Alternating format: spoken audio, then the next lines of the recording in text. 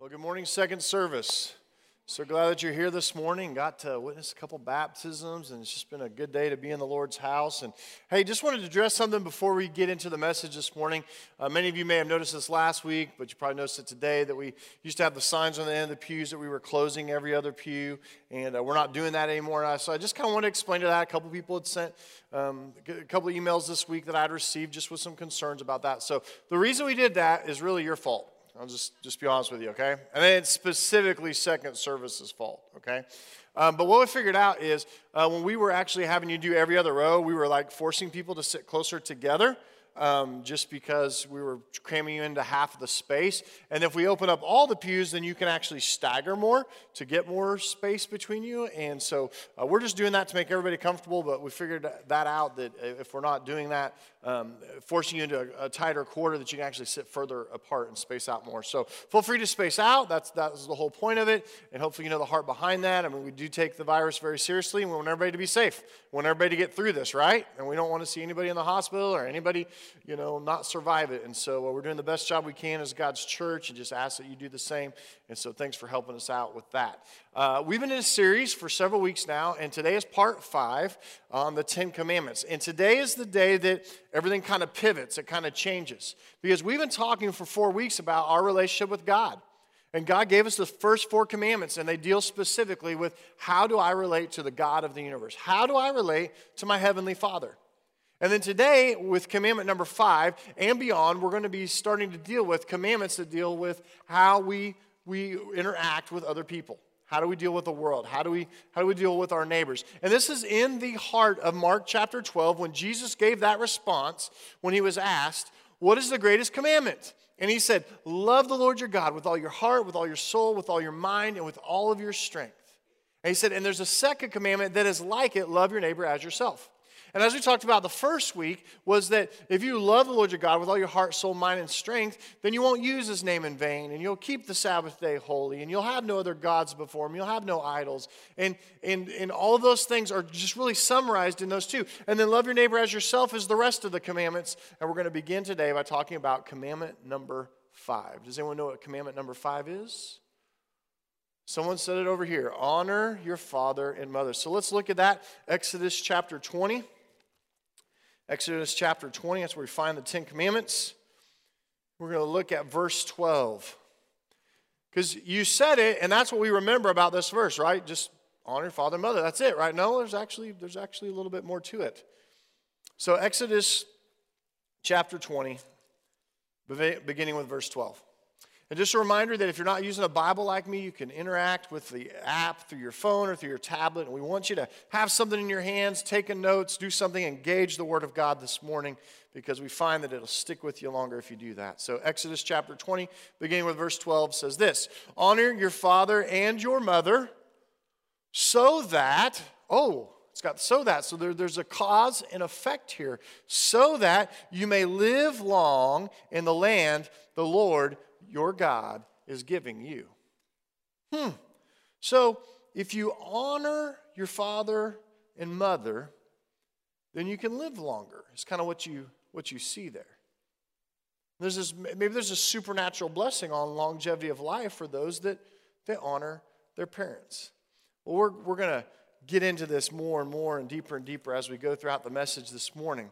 But commandment number 5 simply says to honor your father and mother. To honor your father and your mother. There's a commentary that the Apostle Paul gives on this passage. He actually quotes it too. It's found in Ephesians chapter 6, and this will be on the screen for you this morning. Ephesians chapter 6, verses 1 through 4. I want to draw your attention to this. This is what the Apostle Paul says. Children, obey your parents in the Lord, for this is right. Who decided that it's right to obey your parents? The Lord. It's his design. It's his idea. Children, obey your parents in the Lord, for this is right. Honor your father and mother, which is the first commandment with a promise. And here he goes quoting it again, so that, and listen to what he says here, so that it may go well with you and that you may enjoy a long life on the earth. And so he even kind of expands the commandment a little bit here. He takes it from the context of just for the Israelites in Exodus 20:12, where it says, you will enjoy a long life in the land that I am giving to you, which is talking about the promised land that they're about to enter. God's given them these rules for life, these rules for the road, these commandments before they enter the promised land. And here, the Apostle Paul says that it may go well with you and that you may enjoy a long life on the earth. And look what he says there in verse 4. It says, fathers. He gives a little instruction here. So it's been, hey, children to the parents. And now he's instructing the parents here. He says, fathers, do not exasperate your children. Instead, bring them up in the training and instruction of the Lord. Don't frustrate your kids. And there's a lot of ways that you can do that as a father. I know because I am one. But it says to bring them up in the training and the structure, some versions say the admonition and nurture of the Lord. And so let's go back and let's just understand the concept of honor first this morning. Because a lot of people think if it says to honor your father and mother, what it means is to obey your father and mother, right? Obey your mom and dad. And if it was going to say that in Exodus 20, it would actually say that. It would just say obey your father and mother. And it doesn't say that. It says to honor them. So we need to understand and get a working definition of what is honor, because honor goes beyond just obedience. Obedience is a part of honor, but it goes far beyond that. And so we call this honor-based parenting. Honor-based parenting. So this is for parents, grandparents this morning. This is also for children and teens and everyone else. So pay attention here. Honor-based parenting. Honor-based parenting is this: obeying the first time. You take out the trash and you tell them, second time, third time. No. Obeying the first time. Doing more than what's expected. Doing more than what's expected. Going that extra mile and doing it with a good attitude. Honor-based parenting. Obeying the first time. Doing more than what's expected and doing it with a good attitude. And if you do that, children, you honor your father and your mother. Okay, I'll give you an example of this. When you take out the trash, right? Mom says, take out the trash. Don't make mom say, can you take out the trash? Hey, did you remember to take out the trash? Hey, did you take out the trash? Hey, did you take out the trash? 4 times. It's like, obey the first time. Do it immediately. Have some urgency to it. And then it says, don't just do that, but we're going to do more than what's expected. So you didn't just take out the trash. You actually did what? You went and got the trash bag out from the cabinet and you lined it. Wow. Parents, they don't know what to do when this happens. They really don't. I mean, the response is incredible. In my home, it's incredible. It's like, she not only took out the trash, she lined the trash can. I mean, it's like an epic event. Very, very exciting for parents. And we feel really what? We feel really honored when you do that, right? So we obey the first time. We do more than what's expected. We do it with a good attitude, with a smile on your face and a bounce in your step. It's just like it's joyful. It brings joy to you to honor your parents. Honor-based parenting. And this is what the Lord desires. And here's the truth this morning too. Obedience has to do with action, right? That's the action part of the command. But honor has to do with the attitude and the heart. And as so many things in life, if you think that all these commandments are just about behavior modification, God just wants us to change our behavior. No. He wants your heart, and he wants your mind, and he wants your attitude to change toward relating with him. And so obedience does the action part, but the honor part has to do with our attitude and our heart. And this is established from the very beginning. This first commandment that deals with people, notice that has to deal with specifically the household and the family. To honor your father and your mother so that you could have these benefits that he talks about. Because God cares about the family. The family is the building block for society and for nations and for all of God's plans in Scripture. And you can know that from the book of Genesis, right? Remember when he's creating, God created the heavens and the earth, he created the great light, he said it was good, and then he created night and darkness, and then he separated the waters, and then he did and every time he's creating, he did the plants, he did the animals, and every time he's like, it is good. And there's day and night the first day, and he said it was good, and then we got the animals, and he said it was good, and then he created the plants, it was good, and he goes through all of the creation days, and he says it is good, it is good, it is good, it is good, and you're like, man, this is really good. And then you get a little bit further in Genesis, and it says, for the first time in the Bible, it says it is not good. And you're like, well, wait a minute. Everything's been good. Everything's good for so long. He says it is not good that Adam should be alone. It is not good that man should be alone. And God says, I have an idea. I'm going to make a suitable helpmate for him. That's literally what that Hebrew word is helpmate. I'm going to make a suitable helpmate for them. And he creates woman. And woman, you know where that word comes from, right? There's Ish and there's Isha in the Hebrew, but woman was Adam's response when he saw her. He was like, whoa, man. And that just kind of stuck. I know. Bad jokes. Hey, it's Super Bowl Sunday, so, okay. Hey, but from the very beginning, there was family, and then what does God do right after that? He has the husband, he has the wife. He says, hey, I gave you organs to do something miraculous here, if you really think about it. I want you to reproduce, and I want you to replenish, and I want you to fill the earth with other humans that are made in my likeness. And so he says, gives them a command, be fruitful and multiply. You know, Adam was like, yes, all right. And Eve's like, yes. And so they go and they be fruitful. And this foundation of the family unit was the building block for everything else that was going to happen in God's plan. And so I think it's appropriate. The first commandment with how we deal with people, how we deal with relationships here in our world and on the earth is we start in the home because God cares about the family. God wants the family unit to be the base unit of everything his plan is for the nation and for the world. And the fact is that a family can survive without a nation, but a nation cannot survive without the family. A family can survive without a nation, but the nation will not survive without the family. We see that evidence throughout Scripture. If you think about that concept and you think about the Israelites and you think about different people groups and what's going on, if the family unit is strong and there's honor and reverence for those in authority in the home, then the nation is strong. Because it has this tendency to trickle outside of the home and into culture. Now, when we have respectful children in the home that honor, we have respectful workers in the workplace that honor. We have respectful people that work in government that are respectful. And all of this, it comes out of the home life. But if the family unit degrades to dishonor in the home, guess what? Everything else falls apart. And this should make sense to you, especially for some of you that are here this morning that have more gray hair than I do. It really started back in the 1940s. The divorce rate in the 40s was nil. Very, very low. In the 50s, it happened a little bit more. And in the 60s, the 1960s, it happened a little bit more. And in the 1970s, a little more. And then, that's when my generation comes onto the scene in the 70s. And through the 80s and 90s, we see it go even more to where everybody had a friend. I mean, I remember being young and thinking, I don't know anyone who's divorced or anybody that comes from a broken home. I mean, we're all in intact two-parent homes, following God's design, following his plan. And then all of a sudden, it's like, whoa. Now, I've got two friends that I know. They come from a broken home. And you see this family unit being attacked by Satan himself. And you see that it seems like as the family goes, and so the world goes, so the nation goes. And we even see this generationally passed down.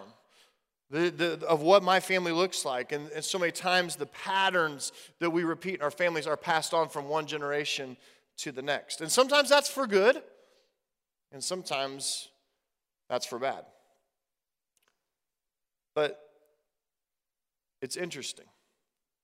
It's interesting, too, that when the Bible in the New Testament talks about the last days, the days right before the coming of Christ, in 2 Timothy chapter 3, verse 2, it says this, "In the last days, men will be lovers of themselves, lovers of money, boastful, proud, blasphemers, and disobedient to their parents." Sign of the end times. And what he's talking about is the explosion of disobedience and disruption and dishonor in the home. And it's a sign of the end times. I mean, you read that other stuff, it's like, oh, they'll be lovers of themselves, lovers of money. It's like, oh, yeah, we see that. And we see it on the increase, like this exponential curve right now. But we also see the disrespect in the home.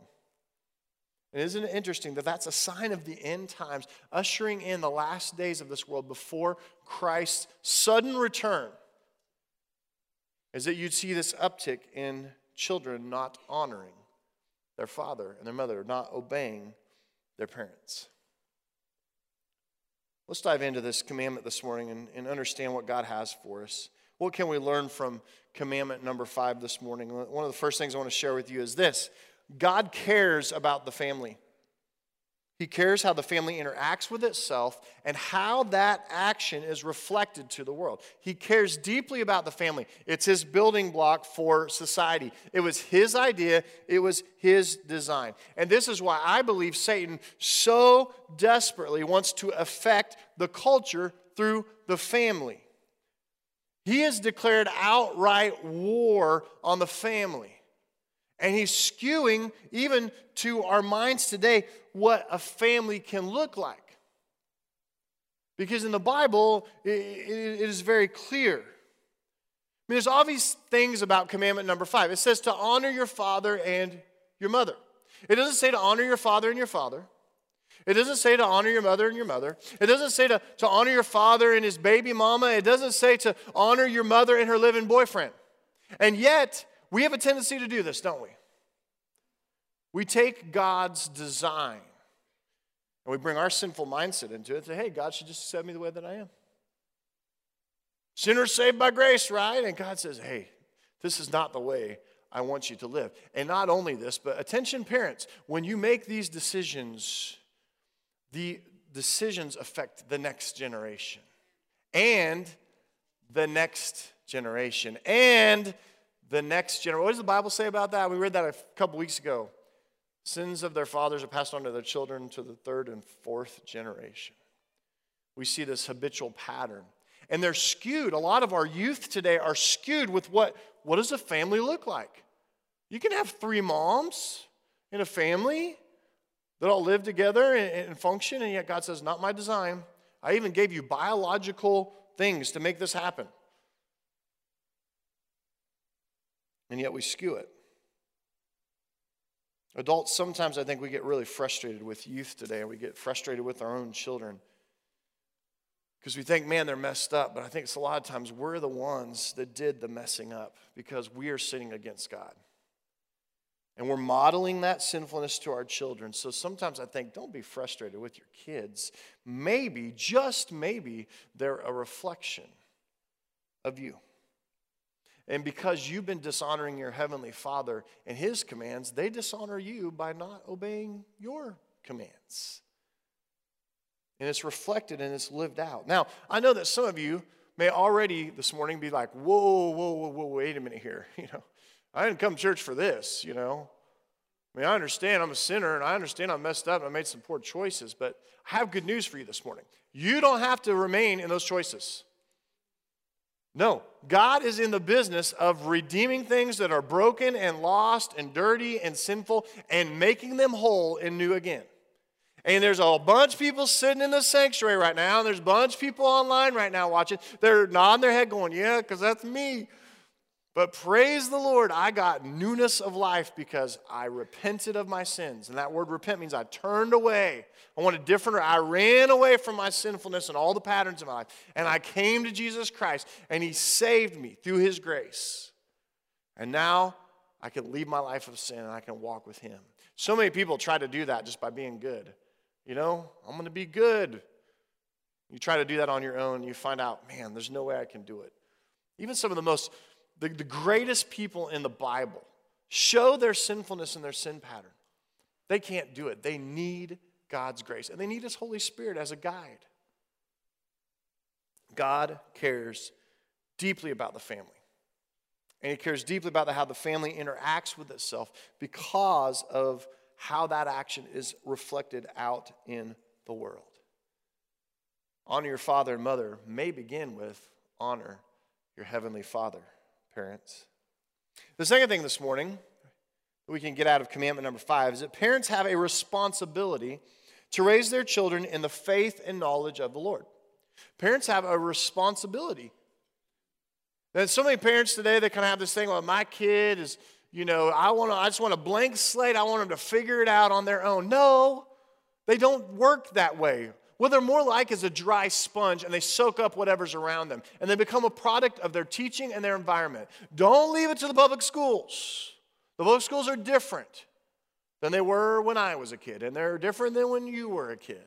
Don't leave it to some other part of culture or society to actually be teaching your kids the truth about the world, teaching them a worldview. No, take it upon yourself. It is a responsibility. It's a responsibility if you have children to raise them with the fear and the knowledge of the Lord. And this faith and this knowledge go hand in hand. They need to have knowledge of the Lord. They need to know what God wants. They need to know how to live, and they also need to have the faith. And it seems like as they grow in knowledge, they grow in faith, and as they grow in faith, they grow in knowledge, and it's great how it works. Proverbs 22:6 gives us the challenge here. It says this, start children off in the way they should go, and even when they are old, they will not turn from it.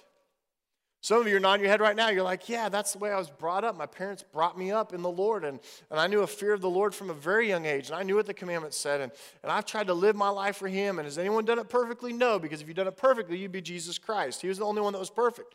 But you can see a pattern in your life of moving toward God and not running in rebellion away from God.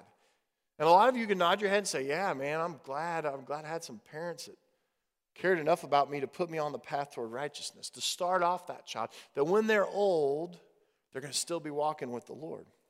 Consider, too, what it says in Deuteronomy chapter 6. Deuteronomy chapter 6. Listen to what it says here. These are the commands, the decrees, and laws the Lord your God directed me to teach you to observe in the land that you are crossing the Jordan to possess. And so this is right on the verge before they're going into the promised land. They're about to cross the Jordan River here, and God gives them these reminders of how they're supposed to live their life and keeping with God's words and His commands. So before you enter the land, are crossing the Jordan to possess, so that your children and their children, he's talking about generations here, so that your children and their children after them may fear the Lord your God as long as you live by keeping all of His decrees and commands that I give you, and so that you may enjoy a long life. There it is again. That you can have a quality and a quantity to your life. Verse 3, hear, O Israel, and be careful to obey, so that it may go well with you, and that you may increase greatly in the land flowing with milk and honey, just as the Lord your God of your ancestors promised you. Hear, O Israel, the Lord our God, the Lord is one. Love the Lord your God with all your heart, with all your soul, and with all of your strength. These commandments that I give you today are to be what? Are to be on your heart. They're to be internalized. Not just something that you just hear, that you just read, and you just kind of go on. No, they're supposed to be something that you dwell upon. You internalize them. They're supposed to be on your hearts. Look what it says in verse 7. It says to impress them on your children. You're teaching it to, you're impressing it on your children. Talk about them. You talk about them. When should we talk about them, Lord? We talk about them when you sit at home, when you walk along the road, when you lie down, and when you get up. What is he trying to say there? That you talk about them when you sit, walk, lie down, and get up. What's the point? Talk about them all the time.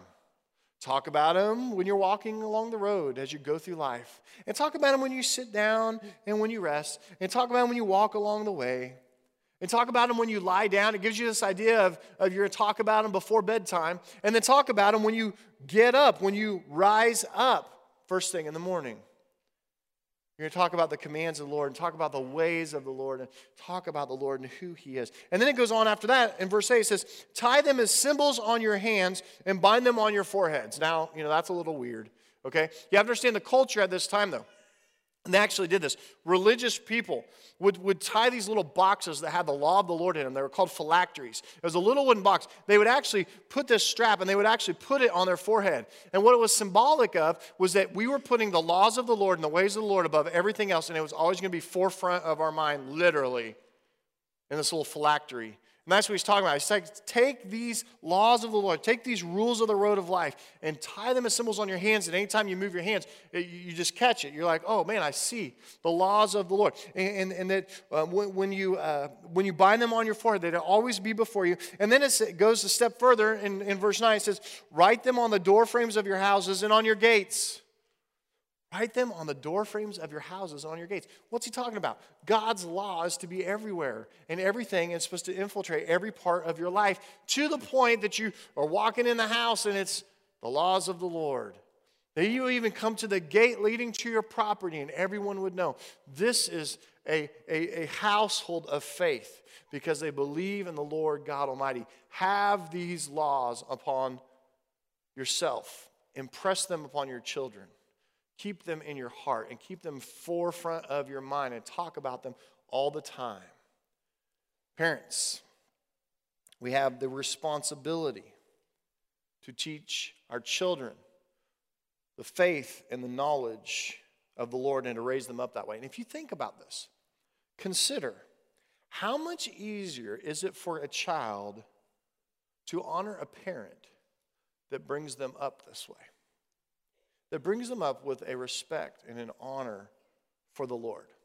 Do you think God might bless his design and someone that would actually follow his design for the family? And not only just for the family unit in its makeup, but how it's to function with honor in the home. With children who obey the first time, do more than what's expected, and do it with a good attitude. That become adults someday, that when their boss tells them at work what to do, they do it the first time. They go the extra mile and do more than what's expected, and they do it with a good attitude. And anybody in here that has to manage people just said, amen, amen. Third thing this morning, from commandment number 5. Children are to honor their parents, and in doing so, they show honor to God and his design. Children are to honor their parents, and in doing so, they show honor to God and his design. This is his desire, that this would be a reflection to the world. Because this pattern, if it's brought up in the home, will be a pattern that is carried on for their life. Now, some of you have been sitting here this whole time and thought, you don't know my parents. Pastor, you don't know the house that I grew up in. If I'm being honest with you, my parents were awful. Some of us had parents that were brutal. Some of us had parents that were just always harsh. Some of us had parents that were abusive, verbally, maybe even physically abusive. Some of us have parents that are controlling and manipulative. And they do things and say things to try to manipulate circumstances to make you feel a certain way or do a certain thing. Some of them were addicts. And let's be honest, some of them were just plain absent. Yeah, I had a dad and we lived in the same house, but I had zero relationship with him because he was never around. And some of you are sitting here this morning saying, now wait a second. This commandment about honor your father and mother is if they're honorable, right? But the scripture doesn't say that. The scripture, there's no qualifiers. Honor your father and mother unless they were awful, mean, controlling, manipulative. If they were sin and tried to pass that sinfulness on to you. No, the Bible just says to honor them. Sometimes I think we have to honor them in spite of them. Man, talk about rising up and being godly. Because I understand for many people it stirs up a lot of emotions. You go back to your childhood and you say, my childhood was not good. I'm a product. My messed up life today is a product of my parents' messed up marriage. Their messed up parenting skills. I'm a product of that today. Some of the choices I've made in life, you can see the pattern because my grandpa did it and my dad did it and now I'm doing it. And it's hard and it's emotional. And I'm not trying to say, hey, just suppress that and press it down and forget about it and move on. But sometimes we have to honor them in spite of them. And you know how you do that. I was trying to think of all these different examples, and I don't want to spend too much time on it. But you know, how you honor them sometimes is how you reflect your character to the world. Because you're still their son and you're still their daughter. And if you operate as a person of integrity, if you operate as a person of character, if you are characterized in life by being a person that is loving and charitable and giving and a servant's heart and someone that reflects the character of God, your parents, they may, even into your adult years, I mean, admit it. You know, for some of you, it's even to your adult years, your parents still try to manipulate you for a certain outcome. They're still trying to control your life, you know. It's like, well, you know, and they'll even throw out the whole honor thing. Well, I just don't feel like you're honoring me very much because you're not doing exactly what I say. But it doesn't say that. It doesn't say honor your father and mother because when you're in your 40s, you should do exactly as they want you to do. It doesn't say that. What does it say? It says to honor them. And sometimes, maybe the way that you honor your parents is you live a life that is godly and of character. And that you honor God first, and that through the outcome of your life and through the example of your life, they receive honor because they are your mom and your dad. You see, sometimes our vision just stays here. We've got to raise the vision. We've got to think, what do I need to do to keep God's commands? To honor God by honoring my parents. I understand some of this represents a lot of pain for you. But I want to remind you, too, that nothing is too far from redemption because God's in that business today. And you might be surprised by honoring your parents how that might repair and restore some things that have happened in the past. Might be some hard conversations that have to be had, but God can work through that. Children, honor your parents, and in doing so, you're showing honor to God and His design for the home. The fourth one and the last one this morning. There are always great benefits to honoring the Lord by keeping His commands. I don't want to lose sight of that in this whole series and all of these commandments. That there are always great benefits to honoring the Lord and keeping His commands. There is a quality of life and a quantity of life. Don't miss it. What did it say there in Ephesians chapter 6? As you got into that second and third verse there, it says, honor your father and mother, which is the first commandment with a promise. And then it says, so that, what's the cause and effect of that? It says, that it may go well with you, speaking to the quality of your life, that it may go well with you, that you will enjoy life more in this world, and you will enjoy eternal life for sure in heaven above. There'll be a quality to your life that it may go well with you, and that you may enjoy a long life on the earth. That there's a quality and a quantity to life. I wonder if we studied this out and looked at a little bit of longevity of life. There's some correlation here. He promises it to the Israelites for the land, and then Paul here expands it and just says your life in this world, your life left on the earth, that it'll go well with you and that you'll live a long life on the earth because you've honored God.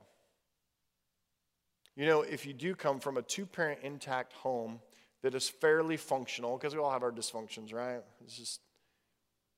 But let's just say a fairly functional two-parent home. Guess what? The statistical data bears out that the kids that come from those families do better in life, in every area of life. Now, I know sometimes I've seen some awesome parents have kids that go, psh. Doesn't mean you have this perfect outcome every time. But if we would submit our wills and our mindsets and our worldviews and all of those things to the Lord God, and if we would keep His commands and keep what He's wanting. See, so many times I think with these commandments, we think it's because God is wanting something from us. I don't believe that at all. After studying this, I think it's because God wants something for us. He wants a good life. If you obey these commands, you will have a much better life than if you disobey these commands. Ask somebody that's disobeyed them. Ask them, how's that working for you? It's not good. If we would just obey God's commands. And yet, I will present to you this morning, the remedy for your shortfall is Jesus Christ. It's the blood of Jesus Christ. Remember, He took on the sins of the world. All the sins that had been committed before and all the sins that would be committed into the future. He took all those upon Himself. And He allowed Himself to be crucified on a cross, to be an atonement, to be a sacrificial atonement for our sins. But He didn't stay dead. He resurrected from the grave. And the New Testament and the Apostle Paul speaks a lot to that same power that resurrects Jesus from the dead, that resurrection power lives in us, that we can have the power to overcome sinfulness, overcome the sinful consequences that we've made that's been following us our whole life. And we can change and we can walk a new way in life. And it's only through Jesus Christ. It's not through try harder. Some of you can walk out here today and I'm afraid for you because you'll be like, I'm going to try harder, be a better daddy. No, get to know Jesus and you'll be a better daddy. Read the scripture and commune and spend time with the Lord, and you'll be a better parent. I just don't think it's possible on your own. I think you're setting yourself up for disaster if you don't first submit to Jesus Christ. I think Jesus said something about that one time. Seek first my kingdom and my righteousness, and then all these things will be added to you as well. Yeah, there's a pattern. You don't get clean and then come to Jesus Christ. You don't get right and then come to Jesus Christ. You come to Jesus Christ and then you get clean. You come to Jesus Christ and then you get right. Sometimes I think in the church world we get that out of order. So this morning as we come, and we're going to take communion in just a minute and respond this way. I want us to circle back now to honoring your father and mother. We were doing the devotions backstage this morning and taking communion together with the worship team. Scott, who's playing bass today, one of our elders, he brought up a story that I thought was really good. He said, Jesus modeled honoring your father and mother so many different ways and times in his life. But one of them that's really memorable is as his first miracle. You know what his first miracle was? I mean, you think it'd be like what? Blind man sees, lame man walks, someone raises from the dead. No, he made wine. Do you remember the situation that Mary, his mother, had come to him? They were at a wedding celebration, and it was tradition in that culture that these weddings sometimes went on for days. We're celebrating, and it was really, really bad. It was a really bad faux pas, culturally, just like, oh no, if you ran out of wine. And this family had run out of wine, and Mary's like, I know you got all the power. You're the Son of God. I have faith in you. Jesus, would you make some wine here? And Jesus is like, Mom, it's not my time yet. Okay. Bring me some jars, fill them with water. You got wine. And Mary's like, thank you, Jesus. But seriously, he honored his mother in that circumstance. But there was another time when Jesus honored his mother. Do you remember it? He was beaten with 40 lashes within an inch of his life. They put a wooden beam on that open flesh on his back, had him walk a long, hilly path to Golgotha, the place of the skull of Calvary. They crucify him on the cross, and then we read in John's Gospel, I think it's chapter 18 or 19, we read in John's Gospel, as he's hanging on the cross, he looks down and he sees his mother Mary, distraught. And he looks at his the disciple there named John. And he said, John, this is your mother. Mom, this is your son. And he honors his mother even in that circumstances. He's dying. And yet he still continues to honor his parents. And it was on that cross and that sacrifice that our redemption began. And I know that for some of you this morning, this is going to be a hard one, a hard command. But I want you to examine, what does God require of me in this? What does God require of me? What does he want from me? And how might I bring him honor and honor to my family if I honor my dad and my mom? Let's pray this morning, and then let's take communion together. Lord God, I thank you for this opportunity we have to reflect upon your word. And God, it challenges us so much. And God, we just corporately apologize for what we have done to your design for the family. Lord, what we've done with sinful decisions that we've made. And God, I pray if there's anyone here this morning that maybe they're feeling whooped right now. They're just feeling guilty. And God, you want to save them. You want to be there for them. You want to be their Savior and their Lord. You want them to repent of their sins and to walk in this newness of life. And I pray, God, that if they need to just call today the day of salvation, Lord, that they would just come. In a few minutes when we sing that song, God, they would have the courage to walk over to the decision room and talk to one of our elders or one of our staff about their relationship with you. Because, God, that's where it begins. There may be so many here this morning, Lord, that we're sitting in this room, we're feeling so messed up. I mean, we have messed up our lives and our marriages so much with our sinful choices. And yet, God, you take us in and say, you know what? Let me heal that. Let me piece that brokenness back together. Let me redeem your life. And God, we thank you for the sacrifice of Jesus. And as we take these emblems now, Lord, as we take the bread that represents your body and the cup that represents your blood, we remember that those were poured out for us. They were offered up freely for us. And that God, as you resurrected on the third day, so that resurrection power can also be ours. You even give us the promise of your Holy Spirit after we accept you. We have your Holy Spirit in us as a guide, our counselor, our helper, our comforter. And it's not only that you're with us, God, but you're actually in us through the Holy Spirit. God, thank you for that. Thank you for being a God that knew this isn't going to work without my intervention. And God, you loved us so much that you sent your son. We thank you for that. I just pray that we could honor you, Lord, in these next few moments as we think about how we may also honor our parents. But God, we just dedicate these next few minutes to you and ask you to continue to speak to us. And we pray in Jesus' name. Amen. So if you would right now, take that bread and that cup. Remember the sacrifice of Jesus and take a few moments to commune with him this morning.